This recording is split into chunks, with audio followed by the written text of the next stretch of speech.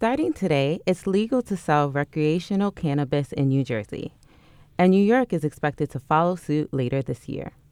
Some New Yorkers are welcoming the move, but veterinarians know what happens when pot gets into the wrong paws. David Marquez reports. Louis the miniature poodle is normally an energetic dog. He's got wavy cream-colored fur and little button eyes. He jumps up and down when he sees you. But a few weeks ago, Louis' owner Amy Singer got a text from her dog sitter that the poodle wasn't acting quite right. And then I went to pick him up at daycare around, it was just a little after 10. And she carried him out, and he was just like a rag. He wasn't moving. He was really heavy. Clearly something was wrong. Singer, who works at Columbia, worried that it was something Louis ate off the street. You know, there's like rat poison out here. There's all sorts of stuff. And he's like a little Hoover. He'll eat anything. So she brought Louis straight to the vet's office, where he got an unexpected diagnosis. The vet called, and she said that they thought that he ate a pot gummy. Inedible, perhaps off the sidewalk. Oftentimes, gummies are in the same shape and packaging as dog treats. And apparently this is a common problem. In states like California and Colorado, rates of accidental cannabis poisoning in dogs rose dramatically after legalization. The symptoms can vary in dogs. In general, they're similar to the high of a human stoner. They might flop down on the floor and lie around, their pupils might dilate, or they might get anxious.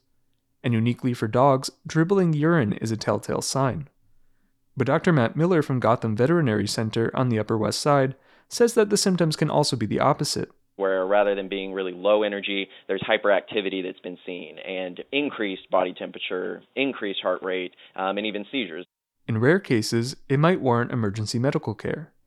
But Miller says that for the most part, weed on its own doesn't make dogs critically ill. THC itself has a very high lethal dose. Some people don't even think it's possible for a dog to die with THC alone. Just your average 12-pound Shih Tzu would need to eat hundreds of an average joint. Since cannabis ingestion usually isn't deadly, emergency veterinarians focus on alleviating discomfort.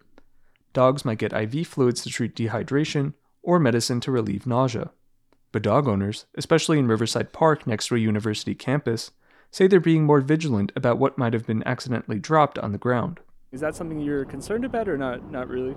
Yes, I am, because I've got a retriever and she's a street licker, and I've known dogs that have gotten sick. I'm concerned about it only because my dog will eat anything that is near her mouth. I think it scares the owner very much. You know, their dog's just kind of lying around and blissed out and wanting Cheetos. Others weren't too nervous. I have some concerns about the impact of cannabis legalization, but not regarding the dogs. As for Louis, he spent the night at the vet's, and by the next day, Amy Singer says he was back to his usual self. He sure seemed like it when I saw him a few days later.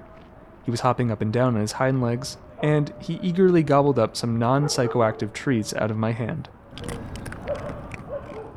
David Marquez, Columbia Radio News.